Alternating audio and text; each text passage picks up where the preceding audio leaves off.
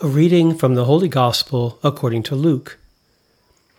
On a Sabbath, Jesus went to dine at the home of one of the leading Pharisees, and the people there were observing him carefully.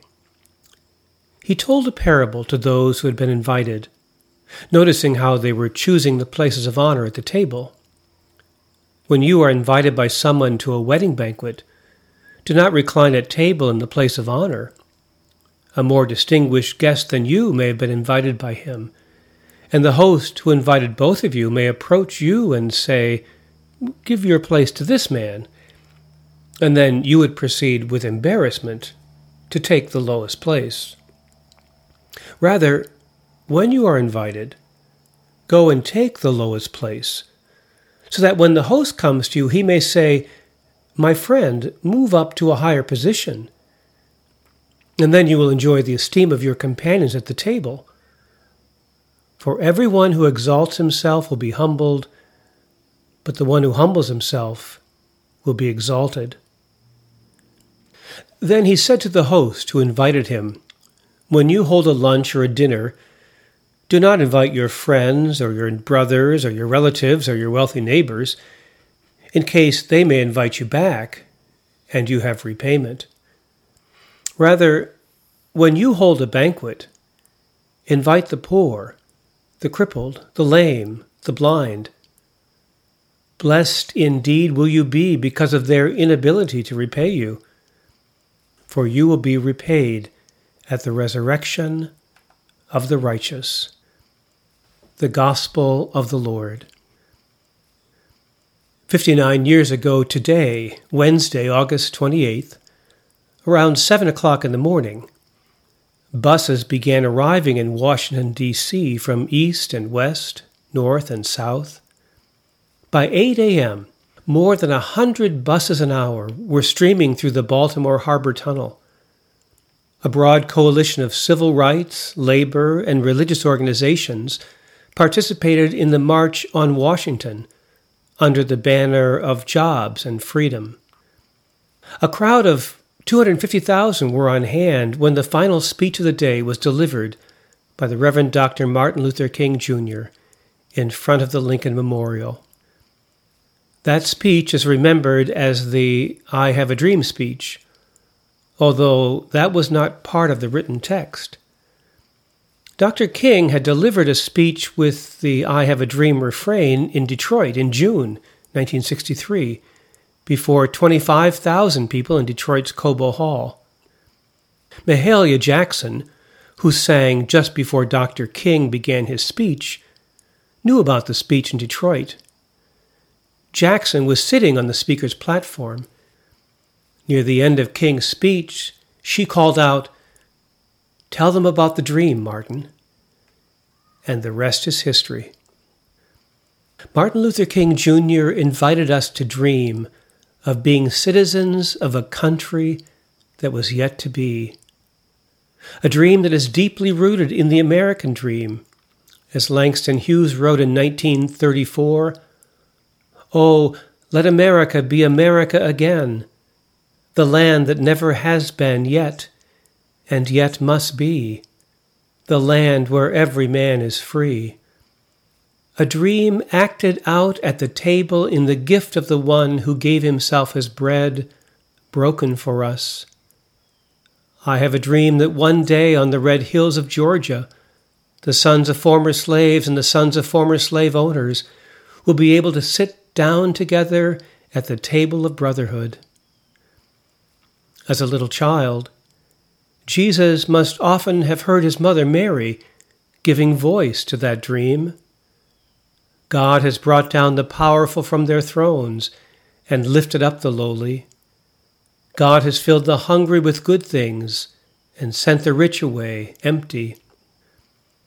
In his first homily in his hometown at Nazareth, Jesus announced, "The Spirit of the Lord is upon me, because he has anointed me to bring good news to the poor."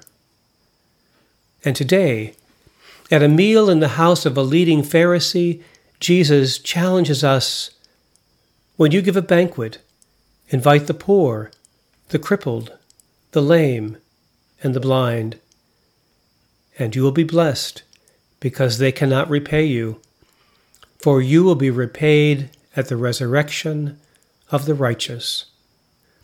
Jesus is inviting us to become citizens of a kingdom that is breaking in upon us.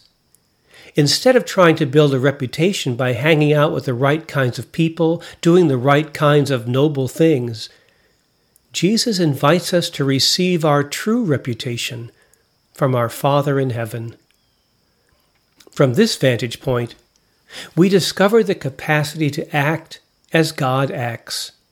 Forsaking reciprocity, we can give gratuitously without keeping score, becoming a participant in the gift quality of God's life.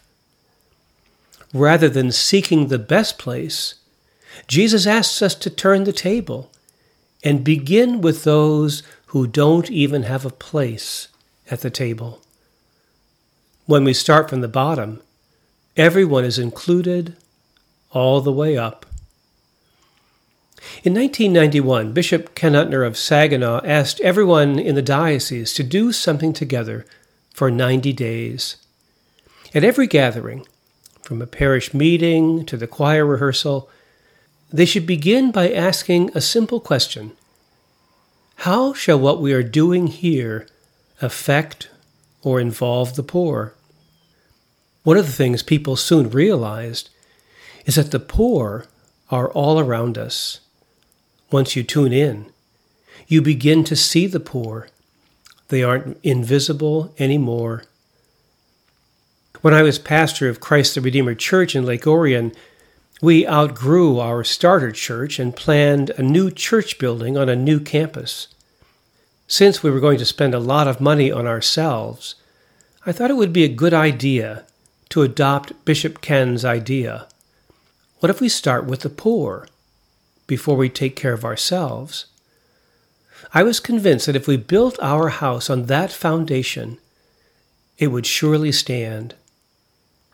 So we decided to build a house for the poor before we build our new house for the church. We partnered with Habitat for Humanity and built our first house 25 years ago. The parish is still involved with Habitat, and Shantae, the woman who moved into that first house, is still living in that house. It turns out it wasn't just building a house. We had a shower for all the things you need to make a house a home, and the family who moved in had other needs, as we all do. A couple of parish families stayed in touch with Shantae and her family for many years afterward. Pope Francis says that when he hears confessions, he likes to ask the penitent if they give to the poor. When the person answers that he or she gives to charity, he said he likes to follow up with the question, when you give alms, do you touch the hand of the person asking? Do you look them in the eyes? Every time we approach a person with charity, with love, we restore their dignity. Rachel Held Evans agrees.